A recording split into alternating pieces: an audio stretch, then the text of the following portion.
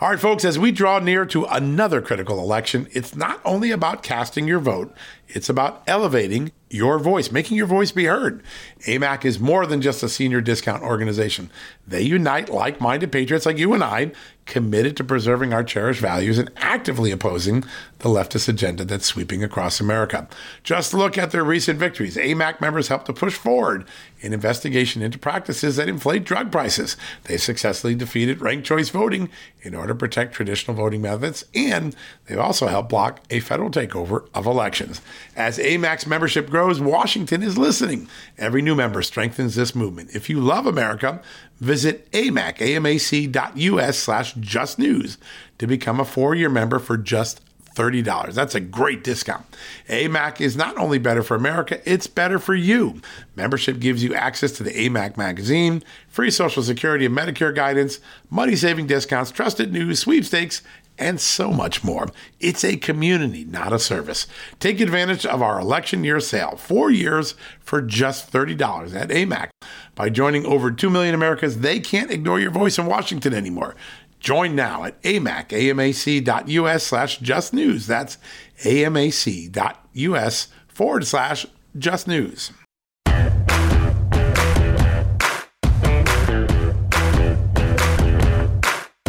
Hello, America, and happy Monday. Glad to have you back from the weekend. Hope you enjoyed the weekend show, particularly our 9/11 special that we had yesterday with Rudy Giuliani and Bernard Kerik and the folks from the incredible Tunnels to Towers group, Frank Sillers. What an amazing inspiration to take the death of his brother and turn it into a extraordinary charity that does good around the world 21 years later. Really grateful for that special. We've got a great show for you. We're going to introduce you for the first time to the Republican nominee for governor in Massachusetts, State Representative Geoff Diehl. He's a guy that's got a lot of independent support. New polling out showing an Emerson College poll found that Diehl led among independents by 7 points over his Democratic rival Maura Healey, who's very closely aligned with Biden. We're going to talk to him about that. He doesn't have a lot of the support of the Republican establishment, but does have a lot of support among the Republican rank and file. We're going to tackle that. And then every so often, I'd like to remind people about the extraordinary opportunity there is to align your values, what you believe, with what you give to charity. Many times we give to charities because they have a great sounding name, or we thought they did something. We haven't done the research. A lot of these charities have gone woke. A lot of these charities have adapted their values from their original mission. And you might think you're giving to something that's going to help the poor, but in fact, it's involved in critical race theory or transgender ideology. And our second guest today is Peter Lipset. He's a vice president at Donors Trust. Donors Trust, one of our partners, one of our advertisers and sponsors, they work to make sure that every dollar you give in your charitable giving has the maximum impact aligned with your values. And Peter's going to talk about the trends in giving right now. By the way, during the pandemic, giving kept going up. That's a good thing.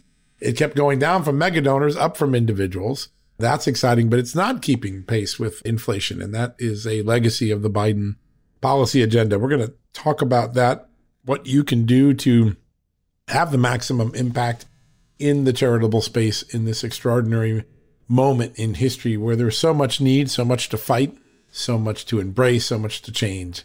What a great opportunity there is there with Peter Lipset at Donors Trust. So our back-to-back today, State Representative Geoff Diehl from Massachusetts, the Republican nominee for governor, followed by our good friend Peter Lipset from Donors Trust. Now, before we do that, I want to give a few seconds of facts, hard, cold, old-fashioned facts on the issue of the IRS. The IRS has been in political football. Each side is trying to do something with it. The Democrats want to give it $80 billion more, 87,000 more agents saying there's more enforcement needed, and it won't hit the middle class. Republicans, their concerns about armed, booted thugs, right? The gun-carrying IRS agents. We're going to give you some facts before we go to the commercial break, before we have those two great interviews with Mr. Diehl and Mr. Lipset, to give you a sense of just how much money Joe Biden has allocated to increase the budget of the IRS. It's $80 billion over 10 years. $80 billion. That's about 60 times what we spend on cancer research a year, according to the NIH, if you believe the NIH's numbers. It is a lot more, magnitudes more than what we spent on suicide prevention, even though suicides are a growing crisis in America, or drug addiction. We seem to have a lot of that over the years, and yet we don't nearly do it. Now, here are some of the things about the IRS right now. This was from Chuck Grassley just a few months ago. Most IRS workers are still working from home. They're just using telework capacity. 53%, according to Senator Grassley, still working from home. In other words, they're not that eager to get back and do their job in the office like you and I have been able to and have to do because of our jobs. That's one fact that doesn't get out there an awful lot. Now, the president has repeatedly said that this new army of IRS agents isn't targeted at the middle class, but that's not what the Joint Committee on Taxation said. That's a nonpartisan committee in Congress that sets the rules for taxation. It said that nearly half of the audits would hit Americans making $75,000 per year or less. Only 4 to 9% would affect those making more than $500,000, so not the rich. And that 78 to 90% of the money raised from underreported income under this new initiative, the Biden initiative, the $80 billion 10-year plan, would come from those making less than $200,000 a year. In other words, the working class and the middle class. These are very important things.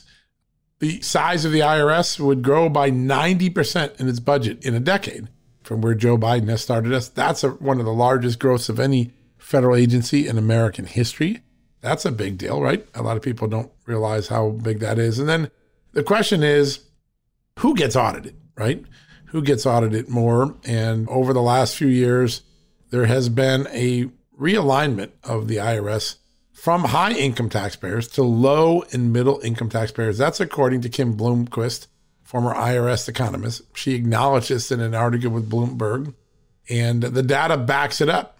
People who get the earned income tax credit, usually people below $25,000 a year in income, they're getting a significant growth in the amount of audits that are being targeted there. Of course, we know the IRS scandal on the Tea Party groups, the conservative groups a decade ago. No one got punished, but there was clear and overwhelming evidence of what was to be found.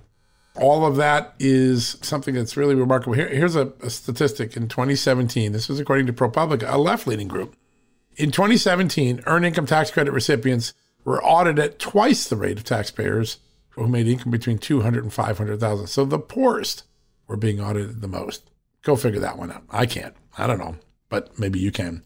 That is a few of the facts that are irrefutable. Tonight, I'm going to have 12 facts you didn't know about the IRS on the website. I think you'll enjoy it. Go check it out over the course of the evening. We'll have it up on Just the News by the time you wake up in the morning.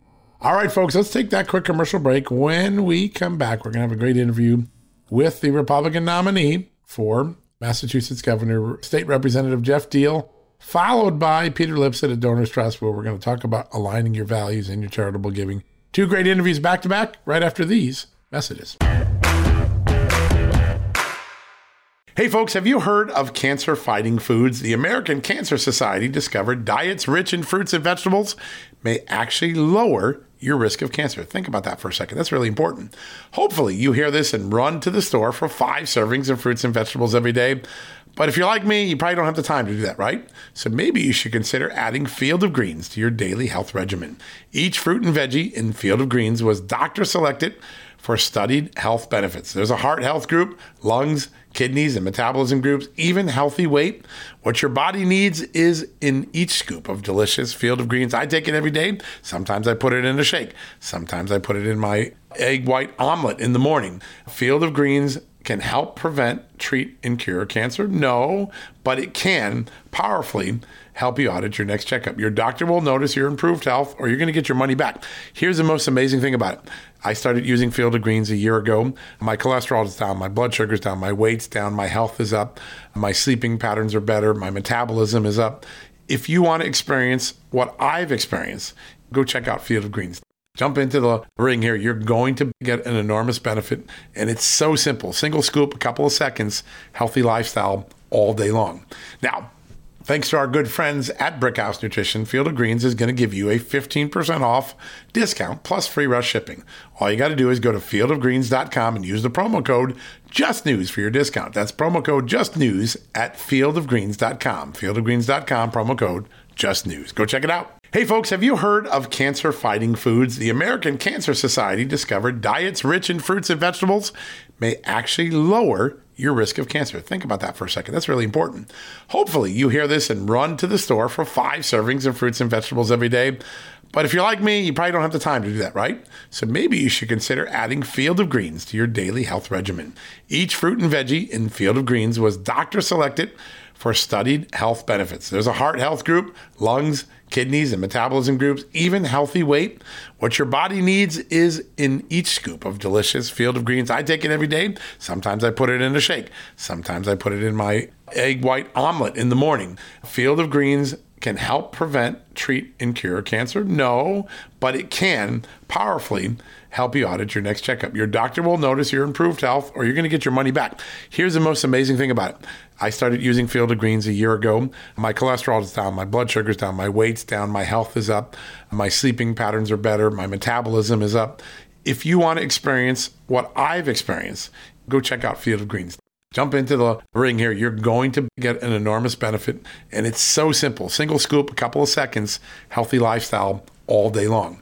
Now, thanks to our good friends at Brickhouse Nutrition, Field of Greens is going to give you a 15% off discount plus free rush shipping. All you got to do is go to fieldofgreens.com and use the promo code JUSTNEWS for your discount. That's promo code JUSTNEWS at fieldofgreens.com. Fieldofgreens.com, promo code JUSTNEWS. Go check it out. All right, folks, welcome back from the commercial break. You may have seen it on Just the News last week. The Massachusetts primary has settled on its nominee for governor, and former state rep Jeff Deal is the winner, won by a big margin, 11 points in the primary, and is doing quite well, particularly in polling heading into the fall election with independents. And he's joining us right now. Representative, great to have you on the show. Hey, John, thanks so much for having me. It's great to talk to you and your audience. It's a fun audience, and they're going to love to hear about your quest here. So this is a pretty interesting time. You ran against Liz Warren in 2018. That was a waved Democratic election. Now you're in a pretty good spot heading into the fall. The polling from Emerson this weekend really showed a nice appeal to independent voters in Massachusetts. Well, I think people know my track record as a state representative up on Beacon Hill for 8 years. I actually was a Republican who fought both sides. I mean, I was kicked off of committees for doing the right thing, stopping our gas tax in our state from going up automatically every year with inflation. And if that hadn't been done, with inflation today, Massachusetts would be like California. So independents in this state, in Massachusetts, understand that I'm not fighting for Democrats or Republicans. I'm fighting for everybody. It's not about party right now. It's about we the people versus big government. So in 2018, when I ran against Elizabeth Warren, I got almost 1 million votes at the time, which was more than the Democratic nominee for governor. So it put us in a great position to make this run for governor in this election cycle. And I think right now we're seeing that the Biden economy is reflecting terribly on Democrats, including my opponent, Maura Healey, who fully supported him and is part of this very far left agenda that really puts the American worker behind. Yeah, and it's really noticeable. That's more than any other issue. The economy, inflation seems to be the top issue. This is a pocketbook election, and that often can change a state like a blue state. Normally, which leans blue, can have a breakout moment. When you're out campaigning with constituents out in the field, what are you hearing from them? What is their decision-making points right now? Well, really, it's freedom. It's all about freedom, whether it's economic freedom. I mean, our state has brought in over $6 billion in excess tax revenue, and that's on top of the $5 billion that the federal government gave us for pandemic relief. So the state's awash in cash, and yet our state legislature is trying to get past a millionaire's tax, trying to put 4% on those people who earn over $1 million, who, by the way, help drive our economy by creating jobs, creating new businesses. They want to push them out of the state. So economic freedom is one. Medical freedom is huge in Massachusetts. A lot of people, because we were a blue state, we were locked down, were fired from their jobs because they didn't get the vaccine. If they were a state worker or if they were a nurse, my running mate, Leah Allen, is a nurse who was fired. She was pregnant, working on a COVID ward. She didn't get the vaccine because she had just delivered her baby, was breastfeeding, and thought it was could be damaging to the baby. She didn't get the vaccines and was fired for it. So she's running with me to talk about the medical freedoms.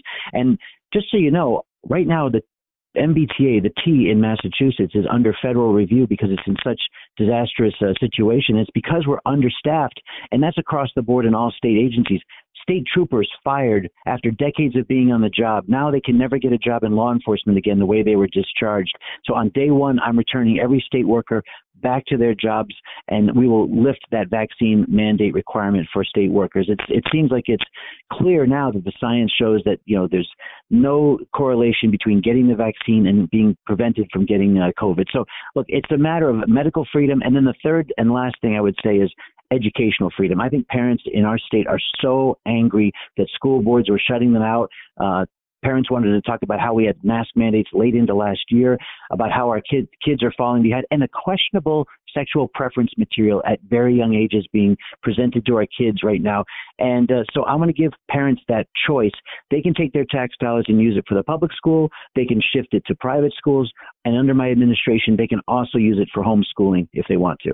Yeah, that's exactly the sort of stuff that gets parents excited, particularly after everything they learned was being force-fed to their children over the years. You have an unusual circumstance where some of the establishment in your own party is not getting behind you. How do you navigate that as you head into the fall, both from financial resource standpoint and just from messaging? Yeah, well, it's interesting because back in 2018, my own state party never supported me against Elizabeth Warren. Our governor was never out there for me. But at the same time, I was still the nominee. I was overwhelmingly elected at the convention and then in the primary. And this time it's the same thing. In fact, our Governor Baker, the most popular governor supposedly in the country, only topped out at Republican conventions at 70%. I got 71% at the convention this last year, and then ultimately won the primary, like you said, in double digits over my opponent, who outspent. It's never been about money. In fact, I'll be first to admit that I'm always an underdog in every race that I've run, but I've won more races in Massachusetts than I've elected 4 times as state representative. I won a ballot question. I supported Donald Trump for president in Massachusetts. He won the primary in Massachusetts so overwhelmingly. It was the largest margin until he hit his home state of New York. So I've always been speaking about what's important to the people, and I think that's what is going to end up winning the day. Scott Brown in 2010 was broke. He was down by at least 18 points going into the final weeks against Martha Coakley for U.S. Senate, and he promised to be the 41st vote against Obamacare, give people back their choices over health care. He won Massachusetts. That's because he spoke to what's important to the people. When you do that, you win. Yeah, that's a great thing. I think everybody assumes that it's such a blue state. Well, there's no chance for a Republican, but you have these two models, right? You've got the Charlie Baker model, you got the Scott Brown model. It seems like your pathway is going to be the Scott Brown pathway, getting into the grassroots, getting into the independent voters, showing that political independent streak that's been really a part of your entire career. What's your game plan for those last 8 weeks of the election now? Yeah, I mean, at this point, obviously what we're doing is, and it's funny, people say you need to shift to the middle. I said, I've always been talking to the middle. In fact, we knew that coming into this race that we were the favorites to win in the primary. So we really have been messaging beyond Republican issues. I mean, people know where I stand in the Republican Party, and people also, I think, in the state know my track record of standing up for them. Another thing that I really push back on is Olympics in Massachusetts. And there was a Boston 2024 movement that was going to be a boondoggle, billions of dollars wasted in taxpayer money. I stood up against that and was able to get that out. I've put in amendments to create term limits for the Speaker of the House. I've put in amendments to show ID to vote. I've been standing up on the right side of the issue for a long time. I think finally the times of our country and Massachusetts are catching up to where my platform has always been, which is just trying to represent common sense and constitutional values. And I think that's what ultimately the core voter in Massachusetts is looking at. And I think you mentioned it earlier. It's like James Carville said back when Bill Clinton was running against George H.W. Bush, and that is, it's the economy, stupid. With the cost of gas in Massachusetts twice what it used to be, with the cost of food twice what it used to be, with the fact that we've got baby formula shortages in our state and in the country. People are so angry at the Democrats for leading us down the wrong path with Joe Biden. And I think that's what's going to really ultimately win the day in November, not just in Massachusetts, but this red wave across the entire country. Yeah, and tying each candidate who really supports Joe Biden to the Biden agenda is really an important thing. And he leads really side-by-side step with the president, isn't she, on almost all the issues? Well, what's interesting is actually today, Joe Biden is in Massachusetts at the JFK Library to talk about the cancer moonshot. You'd think this would be a perfect opportunity for Maura Healey, my opponent, to be standing with him. And yet she isn't, because she knows that he's a huge drag in this election cycle. She's running ads right now that are actually saying she wants to lower taxes. She actually knows the polling in this state is going against her. And I think she's trying to message my message, which is amazing. So I'm proud that we're actually setting the tone for this election. That's incredibly important versus 2018 when everybody ran against Trump. But, here's the other thing, too, is Maura Healey made a very, very controversial statement that was covered nationally. Back in 2020, when the riots were happening all around the country, cities were burning, Minneapolis, Seattle, everything was on fire. So was Boston. We had riots in Boston. 9 police officers were shot at, went to the hospital. We had cruisers on fire on Tremont Street, right? And she said, during an interview at that time, yes, America's burning, but that's how forests grow.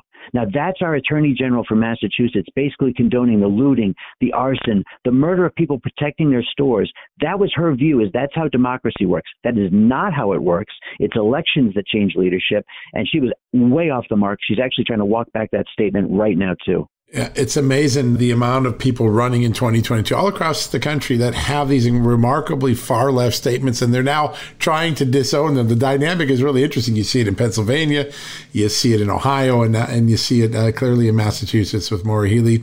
As you go down the stretch, what are the chances that the RGA, super PACs, other PACs will come in and back you up and take advantage of that big lead that you have with independents right now? Yeah, well, so on top of talking to groups like the RGA, and on top of making sure that we, reach out to, other elected folks. I mean, we had Kristi Noem come to Massachusetts and rally for me, so that was fantastic. President Trump did an election eve tele-rally for us, so that was fantastic.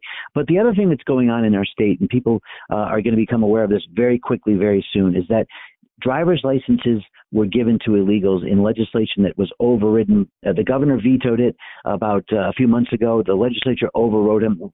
We actually got a ballot question on for November 8th that's going to allow people to repeal that. It's incredibly unpopular in Massachusetts. Nobody wants to give driver's licenses to people who are here illegally. And so it's going to be on the ballot. There is a PAC set up that's actually running ads about that issue. That's going to run concurrent with what my campaign's talking about as well. And so I think that is going to bring people over the top to get out there and get that conservative vote out there, or just that average common sense vote that's going to come out there. And just to give people a mirror, back in 2014, when Charlie Baker ran against Martha Coakley, again, another attorney general, it was a very, very close race. When I did the gas tax ballot question that year, the 2014 ballot question to repeal the indexing to inflation, we outperformed Charlie Baker by 50,000 votes. We drew that conservative, or that pocketbook voter out to get to the polls and help Charlie cross the finish line. We feel like that's going to be a very similar dynamic in this election cycle. Yeah, no, I think you're right. And that it's sometimes those outside issues have a remarkable way of motivating people, and the mainstream media don't focus on it, right? And all of a sudden they wake up on election day. Where did this wave come from? And that's one of the things I know people have been watching out in Massachusetts, is that ballot initiative. I want to turn just real quickly to one last thing. Just before you went into the primary, there was a nice telehall with former President Donald Trump. He's a big fan of yours. How does he play in this race when, there are so many independents that like him in the state? Yeah, I think, he didn't carry the state, obviously, when in the general election either time. However, he did win, again, the primary in 2016 against a very crowded field incredibly strongly. And I think that was because he reached a lot of people on the key issues, building the wall to make sure we have secure immigration, making sure that our American workers were put first, making sure that soldiers were being brought back from conflicts that no longer served our national interest. Those things hit home beyond Republican base. And so that was really interesting. We saw, I think, 20,000 Democrats unenroll and vote for Trump in that primary in 16. It's an underreported statistic in Massachusetts because the mainstream media, the Boston Globe, never wants to report anything that favors Republicans in this state. But I think for the general election right now, it's going to be the main focus is on Biden and his failures, not just economically, but also his foreign policy failures. I mean, we just yesterday was 9/11.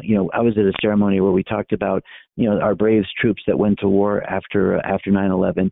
And what we saw with the withdrawal from Kabul by President Biden was a disaster. And we know he's just a weak on foreign policy that's allowed Russia, that's allowed other countries now to take advantage of our weaknesses. So it's really a scary time for our country with Biden as leader. And I think that's what's going to be playing on people's minds come November. Yeah, there's no doubt. And there'll be a lot of talk about the Biden record in these last 8 weeks in every state in America because people feel it in their pocketbook. Jeff, what's the best way if people are listening, they want to get involved with your race, support you? What's the best way to stay in touch with you these last critical weeks of the election? Yeah, thanks, John. I really appreciate that. So what people can do is go to my website. It's actually my name and my running mate's last name. So it's DIEHLALLEN, DealAllen.com. That's the best way to get me. Or you can go to my other, JeffDeal.com, GEOFFDIEHL.com. Both send you to the same location. But if you go there, you can not only learn about my platform, you can also obviously buy some campaign gear, cool T-shirts and hats and sweaters and all that stuff. But you can also volunteer. So if anybody who's listening lives in Massachusetts, we need your help more than ever. We need poll watchers to make sure that elections are secure. We need to make sure that there's people getting a message out there in their local towns and communities. So volunteer. And then, of course, if you can donate, that's absolutely going to help us put us over the top. Yeah, those important times right ahead of us. Well, it's an honor to have you on the show. We're going to be watching this one. I have a funny feeling that driver's license initiative plus your efforts are going to make for a very interesting race in November. Great to have you on the show today. John, thanks so much, and I appreciate it. My pleasure. It was an honor to have you on. Folks, we're going to take a quick commercial break. When we come back, Peter Lipset from Donors Trust. We're going to talk about the trends in charitable giving during the pandemic, coming out of the pandemic, and how you can take steps that would align your charitable giving better with your personal values. That coming up with Peter Lipset, Vice President at Donors Trust, right after this commercial break. Hey folks, if you're a homeowner and you're like me, you want to protect your home, right? But when's the last time you checked on the title to your home? If you never have, listen to this. A new report on homeowners shows we all now have $16 trillion in equity. That's an all-time high in America. That's why you need protection from a scam the FBI calls house stealing. That's when the equity in all of our homes is the target, sadly, of scammers. If nobody's watching the title to your home, these scammers can transfer your title to their name, take out loans, and your equity could be gone. Poof, gone. You have to protect your equity from this despicable crime right now with triple lock protection from my good friends at HomeTitleLock.com. The first step is to check on your home's title to see if it's still in your name. Sign up with your address at HomeTitleLock.com and be sure to use the promo code JUSTNEWS. They're going to send you a complete title scan of your home's title and your first 30 days of triple lock home title protection. That's legendary protection, by the way. It's free. HomeTitleLock.com. Use the promo code JUSTNEWS. One more time, go to HomeTitleLock.com today and protect your most important asset, the equity in your home. Achieving a gorgeous grin from home isn't a total mystery with Byte Clear aligners. Just don't be surprised if all of your sleuthing friends start asking, "What's your secret?" Begin by ordering your at-home impression kit today for only $14.95. Byte Clear aligners are doctor-directed and delivered to your door. Treatment costs thousands less than braces. Plus, they offer flexible financing, accept eligible insurance, and you can pay with your HSA FSA.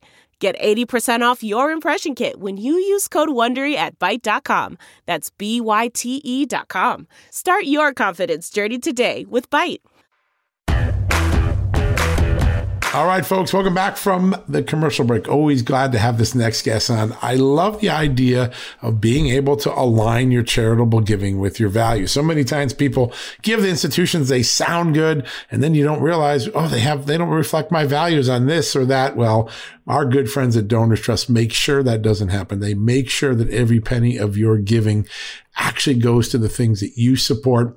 And in this extraordinary economy where inflation is high, it's a really important time to make your dollar count even more. And we're really lucky to have rejoining us Peter Lipset, one of the vice presidents at Donors Trust, and he's going to talk to us a little bit about how to make a difference in this crazy economy. Joining us right now, Peter, great to have you on the phone. Thank you, John. Great to be back. It is an extraordinary time. And last time we were together, we talked a little bit about Giving USA and the trend lines. And the great thing is, even as the economy has turned downwards, people's sense of charity has not waned. They're still giving a lot. They're still trying to make a difference in this environment. But inflation's a tricky pest in this. Tell us a little bit about what you're seeing in the trend lines. Yeah, last time we talked, we mentioned the Giving USA numbers that showed a bit contrary to what people were expecting, that in 2021, people's giving outpaced even what they did in 2020, which surprisingly outpaced what they had done in 2019. And so there's this positive trend line overall. We were really curious as we got into the middle of the year, though, with inflation, as you mentioned, continuing to go up and up and up, and gas prices and just the unsteady, uncertain economy, was that still happening? Plus, you had COVID. Some of us think that the COVID crisis has certainly backed away a bit, and that lowers demand to a certain extent. The fortunate thing is that it appears giving continues apace, that giving this year is going full steam ahead. I know from our own vantage point at Donors Trust, what we've seen is in the first 7 months, donors give away $126 million to almost 2,000 different charities. That's an 11% increase in dollars from where we were last week, but is a 49% increase in the number of grants being submitted. So donors are still engaged. They're still out there. The numbers we're seeing are similar to what you're seeing at some of the big national commercial donor advised funds when they release their numbers. So giving continues. People continue to understand the value of philanthropy, even when their dollar might, frankly, be worth a little less at the charity, and the charity's going to have to stretch it a little bit farther because of inflation. Yeah, that's right. Everything is more expensive, so every dollar counts a little bit more when given. One of the fun trend lines, and you and I were talking about this offline, we're seeing an extraordinary growth in individual donors. We look at politics sometimes and you see, well, there was a Mark Zuckerberg, he dumped a whole bunch of money in, but actually at the charitable level, mega donors are really not that big. Individuals are still the real strength of this. Talk about that dynamic a little bit. Yeah, it's kind of a double-edged sword on that, because a lot of the mega donors have their foundations, and I'd lump the big foundations, whether they agree with good conservative principles or not, into that kind of mega donor tranche.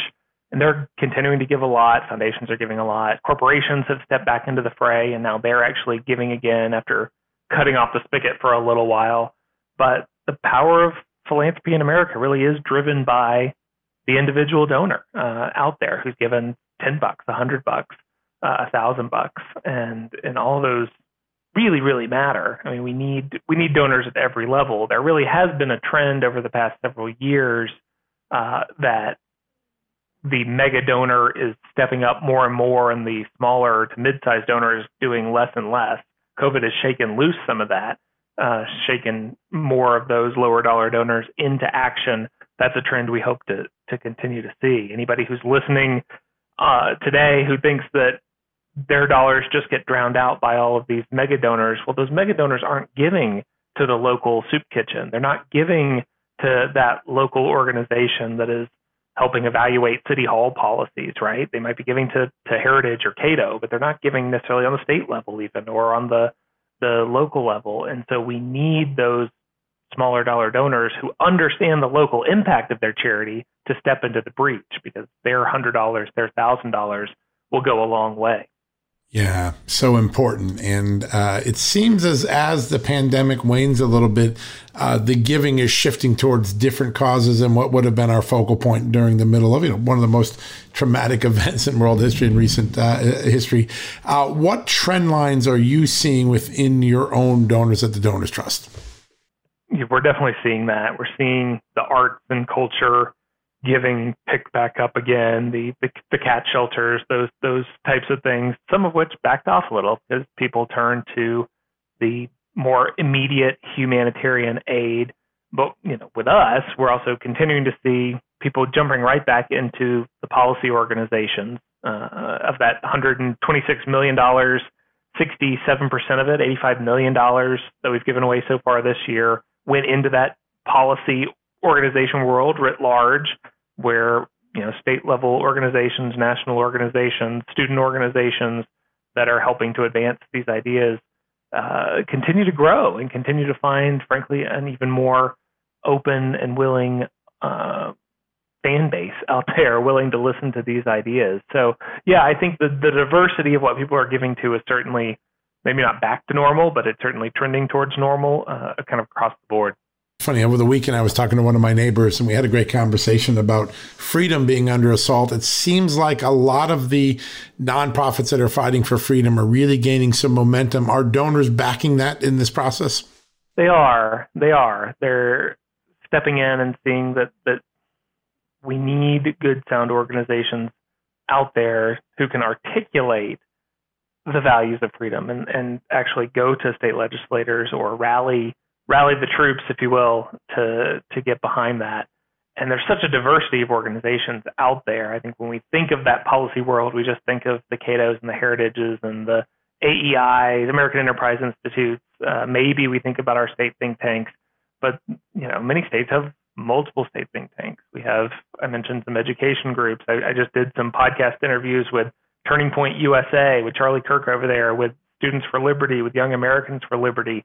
There's groups at all levels who are helping people understand that they actually do have a voice in this system, that they shouldn't just get drowned out just because the media is promoting one message or certain other institutions are pushing a line that goes against what we believe in. We still have a place for that. And the case I make to donors a lot of times is I'll say, good for you for going out, you're making your money, you're building a business, you're doing what you should do.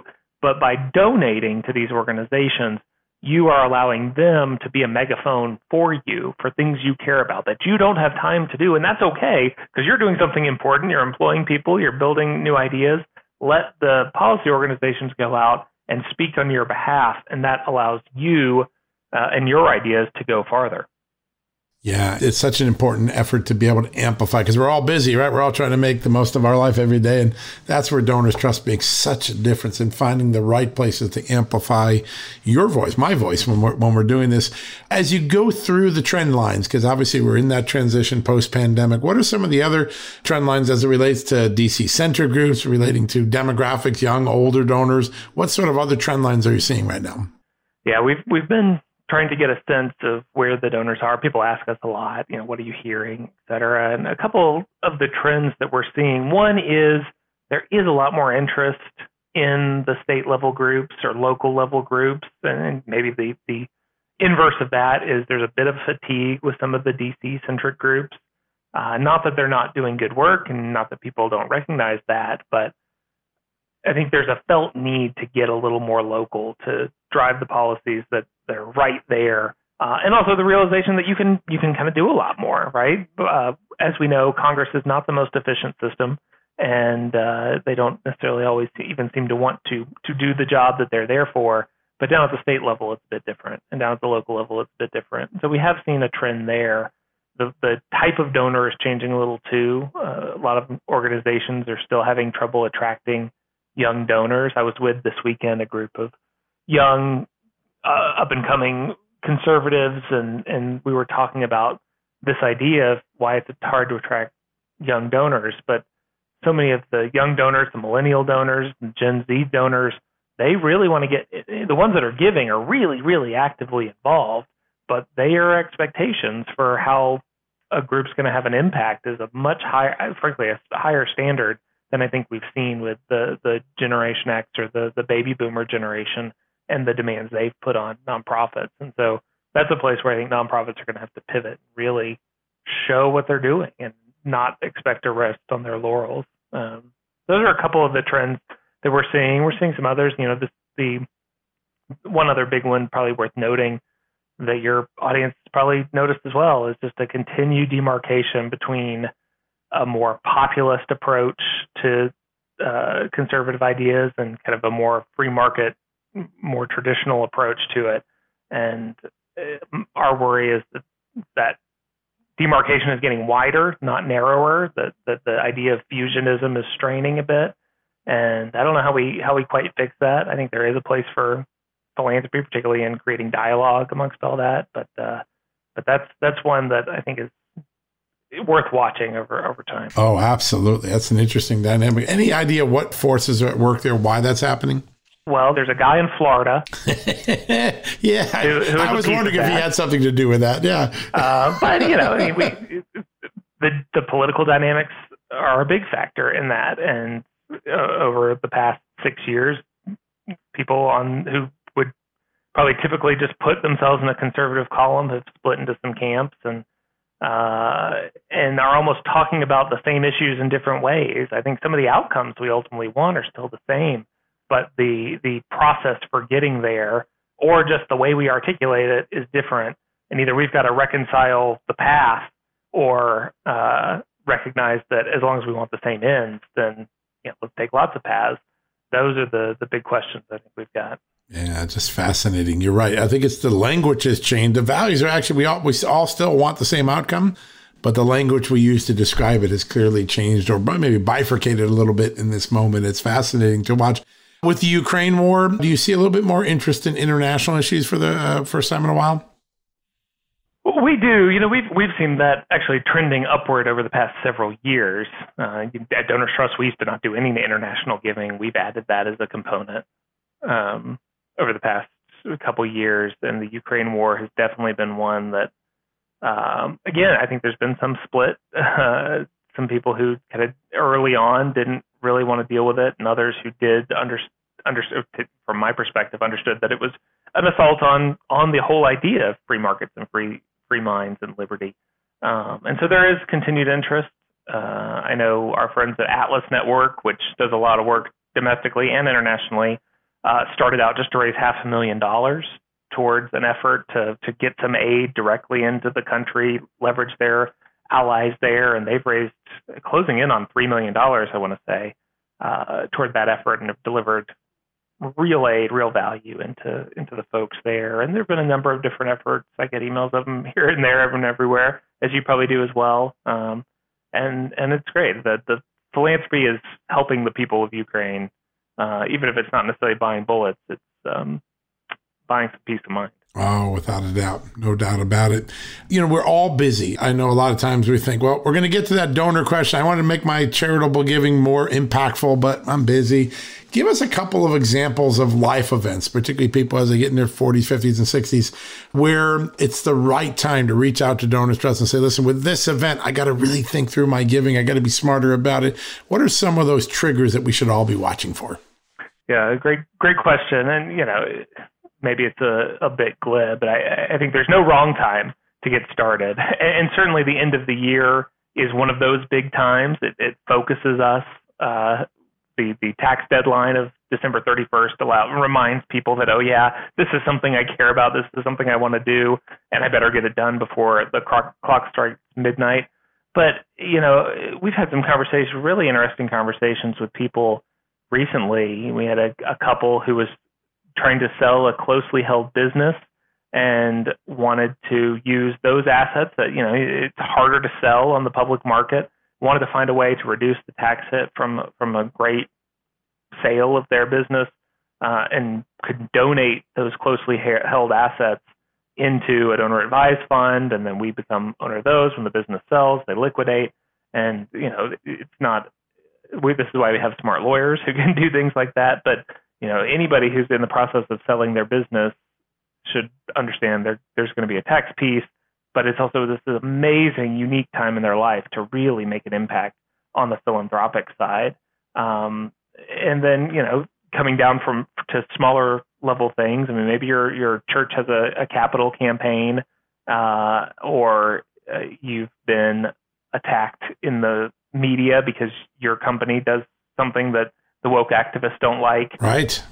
That's becoming more popular, more common. Which is becoming more and more common. Yeah. And so that can, negative things like that can trickle down into your philanthropy, and you want to make sure that's protected. And I think anytime we get attacked like that, we need to think not just about our own personal safety, which is important, but the safety of all the things we care about and the things we do. And philanthropy needs to be a part of that. So that's a much more negative view than the guy who's selling his company. But we're seeing all that. And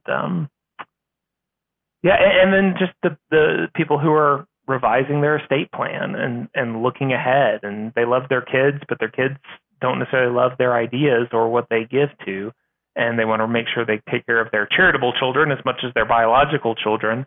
And as they rewrite their will, they're thinking of what are the means I have, the assets I want to go to charity, what are the tools I have, be it a foundation or a charitable remainder trust or a donor advised fund, that will allow me to segment off and take care of those charitable causes that I care about. So we've seen a number of those incidents. All of those are recent incidents. But again, there's no time like the present to start thinking about charity, especially no time like the end of the year. Yeah, and the exciting part too is what you get to do with this process, and that's why it's worth the time, is not only extend and make more impact to your giving, but align your giving to your values. I think a lot of times people gave to organizations for years and then found out, wait a second, they're doing what? That's not in my value system. Why are we doing that?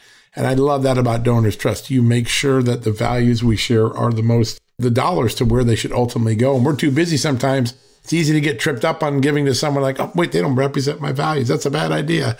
You protect that. And I think that's one of the most exciting parts of the Donors Trust. I want to ask about this because we're in a moment of extraordinary big government, big regulation, heavy-handed federal government. You mentioned a little bit about the trend towards federalism and some of the charity givings, but what are some of the charitable groups that you see right now that are standouts, that are starting to make a difference against a big government that is usurping freedom in America? Yeah, there's so many, and frankly, that again, to give a glib answer, is kind of why we started our podcast, the Giving Ventures podcast, to highlight a lot of these, because this is the question we get asked, and there's two sides to that question. One, there are groups that are really doing great work. We mentioned a couple of them earlier, like some of those student groups like Turning Point and Young Americans for Liberty, Students for Liberty. Mentioned Atlas. We mentioned Atlas, the State Policy Network, and all of the groups that work on the state level. State Policy Network is kind of an umbrella organization, a membership organization of all those groups, and it helps. It's a lever that helps drive, in the same way that ALEC, American Legislative Exchange Council, works with state legislators. State Policy Network's out there working with the think tanks to advance these ideas and taking good ideas and getting them replicated and getting them out there. And so we're seeing a lot of that. Other good groups, Foundation for Government Accountability is doing some great work in some election integrity, some other areas.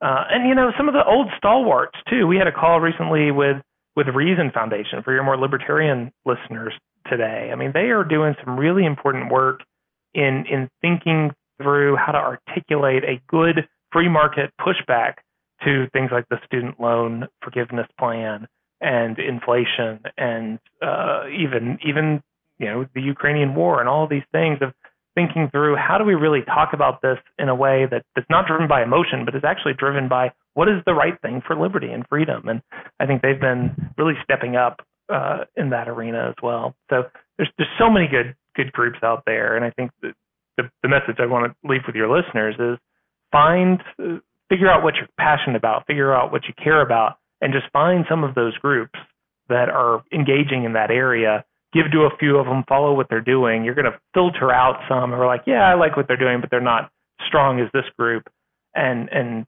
leverage your philanthropy towards those groups that you identify that really get into your wheelhouse. Because at the end of the day, the philanthropy you're doing really needs to advance what you care about, what you're excited about, the things that make you happy, and the ways you see the world can be better, and your dollars can go towards that. One of the things I love about the podcast you've done, Giving Ventures, is that I think you do a great job of highlighting disruptors. And we've been dealing with homelessness for decades, right? Mitch Snyder, we all remember that movement here in D.C. But you had one on featured maybe not a few months back. It might have been closer to a year now, on Beyond Homelessness and the Independent Institute's effort to kind of break the mold and to look for ways to create new innovation, new thinking. And that's actually one of the exciting parts of charitable giving today. There's a lot of innovators.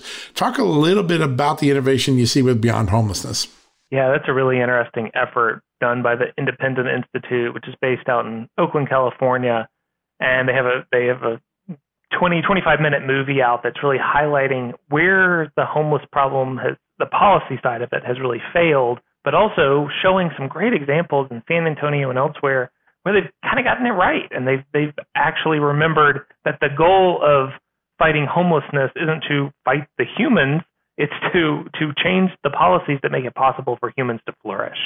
And Independent has really cut across party lines, ideological lines out there in the Bay Area to try to bring groups together, create a consensus of some ways to push back on the status quo and find some new paths forward, try some new things, tear down some of the I'm sure well-intentioned rules that are really just standing in the way of allowing people to flourish, allowing people to get back on track. And I think what they're doing is very cool and something that's replicable, I think, for other organizations out there.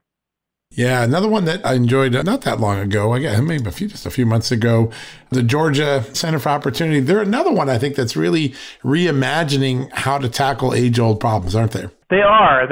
And what's really unique there is they're working in partnership with a couple other think tanks as well, the Pelican Institute in Louisiana and the Texas Public Policy Foundation, to really create a multi-state look at things like the welfare cliff, where the benefits cliff, where if you make $1 more, all of a sudden your net total income actually comes down thousands of dollars. And how do you, that's one of the biggest problems in welfare reform, right? How do you overcome that?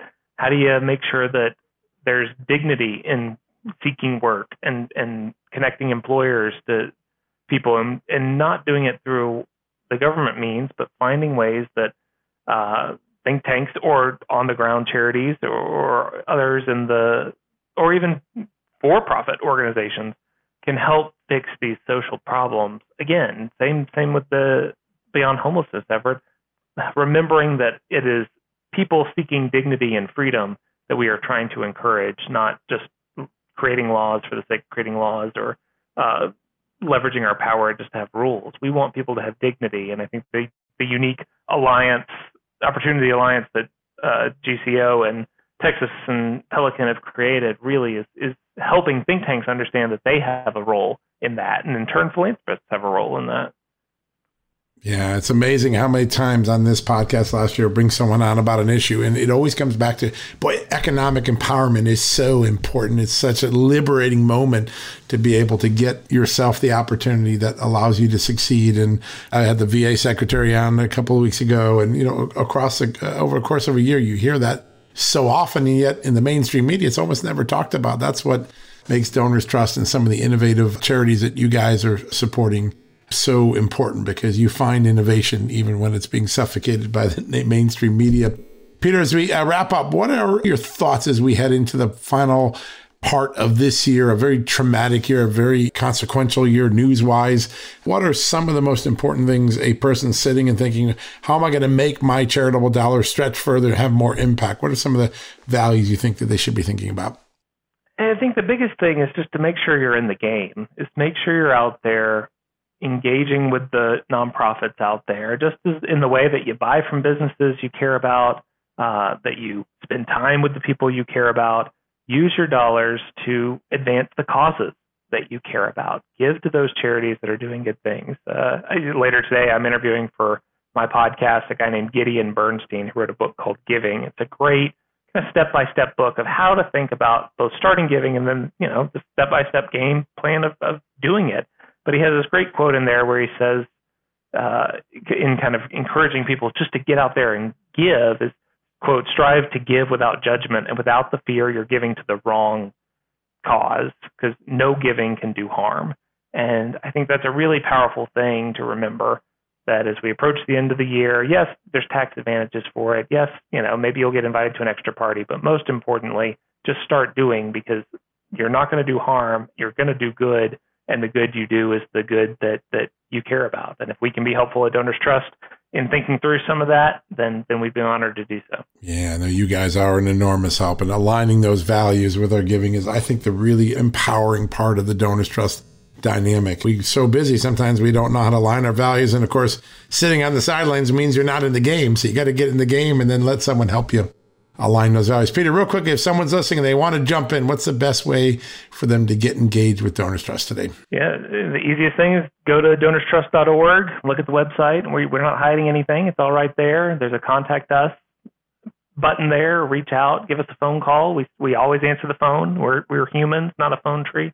And who would love to talk to you about your giving. And maybe we're not the right fit for you, but we'd love to help point you in the right direction if we're not.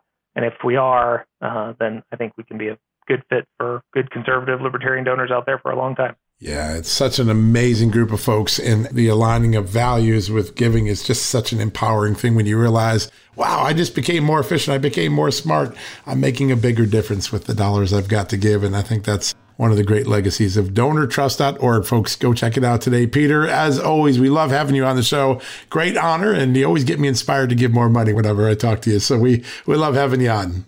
Great. Go do it. And everyone listening, go do it as well. Thanks, John. All right, my friend. Good to talk to you. We'll have you back on soon. All right, folks, we're going to take a quick commercial break. When we come back, we're going to wrap things up for the day.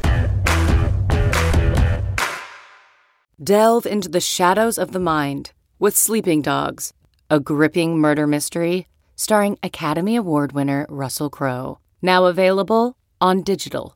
Crowe portrays an ex-homicide detective, unraveling a brutal murder he can't recall. Uncovering secrets from his past, he learns a chilling truth. It's best to let sleeping dogs lie. Visit sleepingdogsmovie.com/Wondery to watch Sleeping Dogs, now on digital. That's sleepingdogsmovie.com/Wondery. CarMax is putting peace of mind back in car shopping by putting you in the driver's seat to find a ride that's right for you. Because at CarMax, we believe you shouldn't just settle for a car. You should love your car. That's why every car we sell is CarMax certified quality, so you can be sure with upfront pricing that's the same for every customer. So don't settle. Find love at first drive and start shopping now at CarMax.com. CarMax, the way car buying should be. All right, folks, don't go anywhere. Tonight, we've got the Just the News, Not Noise television show. The whole show is going to be dedicated to giving you facts about the IRS.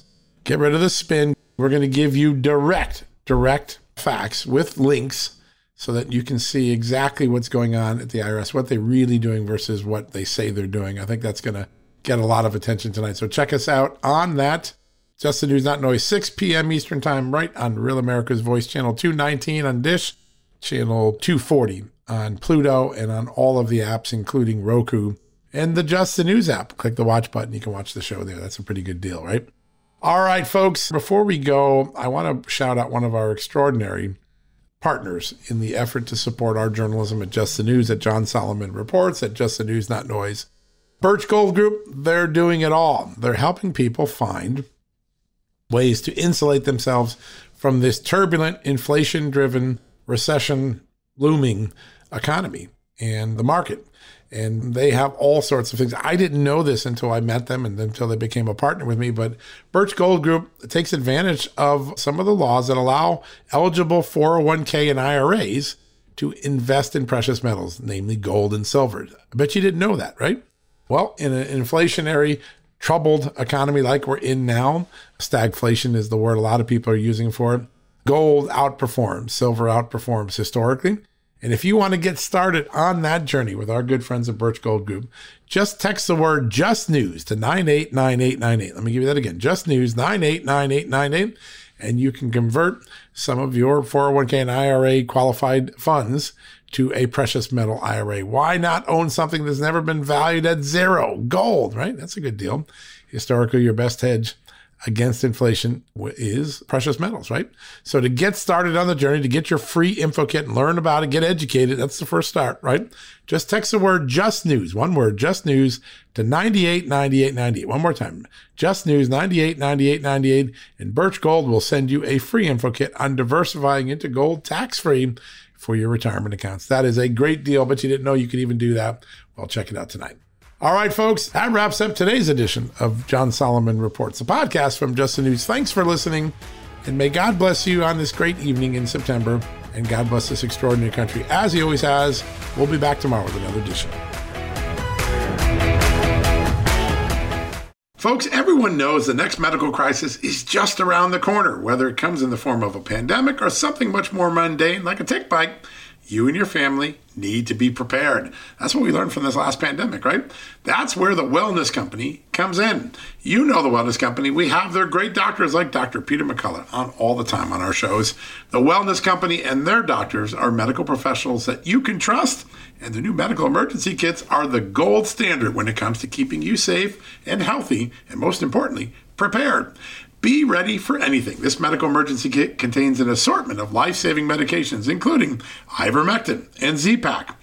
The medical emergency kit provides a guidebook to aid in the safe use of all of these life-saving medications, so you know what you're doing. From anthrax to tick bites to COVID and even the bioweapon like the plague, the Wellness Company's medical emergency kit is exactly what you need to have on hand to be prepared. Rest assured knowing that you have emergency antibiotics, antivirals, and antiparasitics on hand to keep you and your family safe from whatever the globalists throw your way. Go to www.twchealth/justnews today and order. That's twc.health/justnews and use the promo code JUSTNEWS to save 10%. Hey there, it's Amanda Head, and I am thrilled to introduce to you my new exciting podcast, Furthermore with Amanda Head, broadcasting weekly from sunny Los Angeles, California, and brought to you by the dynamic Just the News Podcast Network.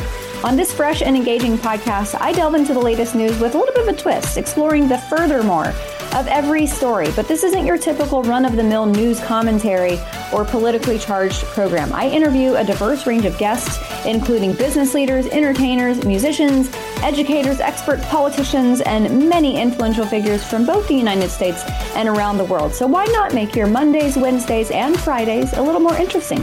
Tune in on your preferred podcast platform and discover Furthermore with Amanda Head on Apple Podcasts, Spotify, or wherever you listen to your favorite shows. And don't forget to hit that follow or subscribe button and be sure to download the latest episodes. I can't wait to have you join me on this exciting journey.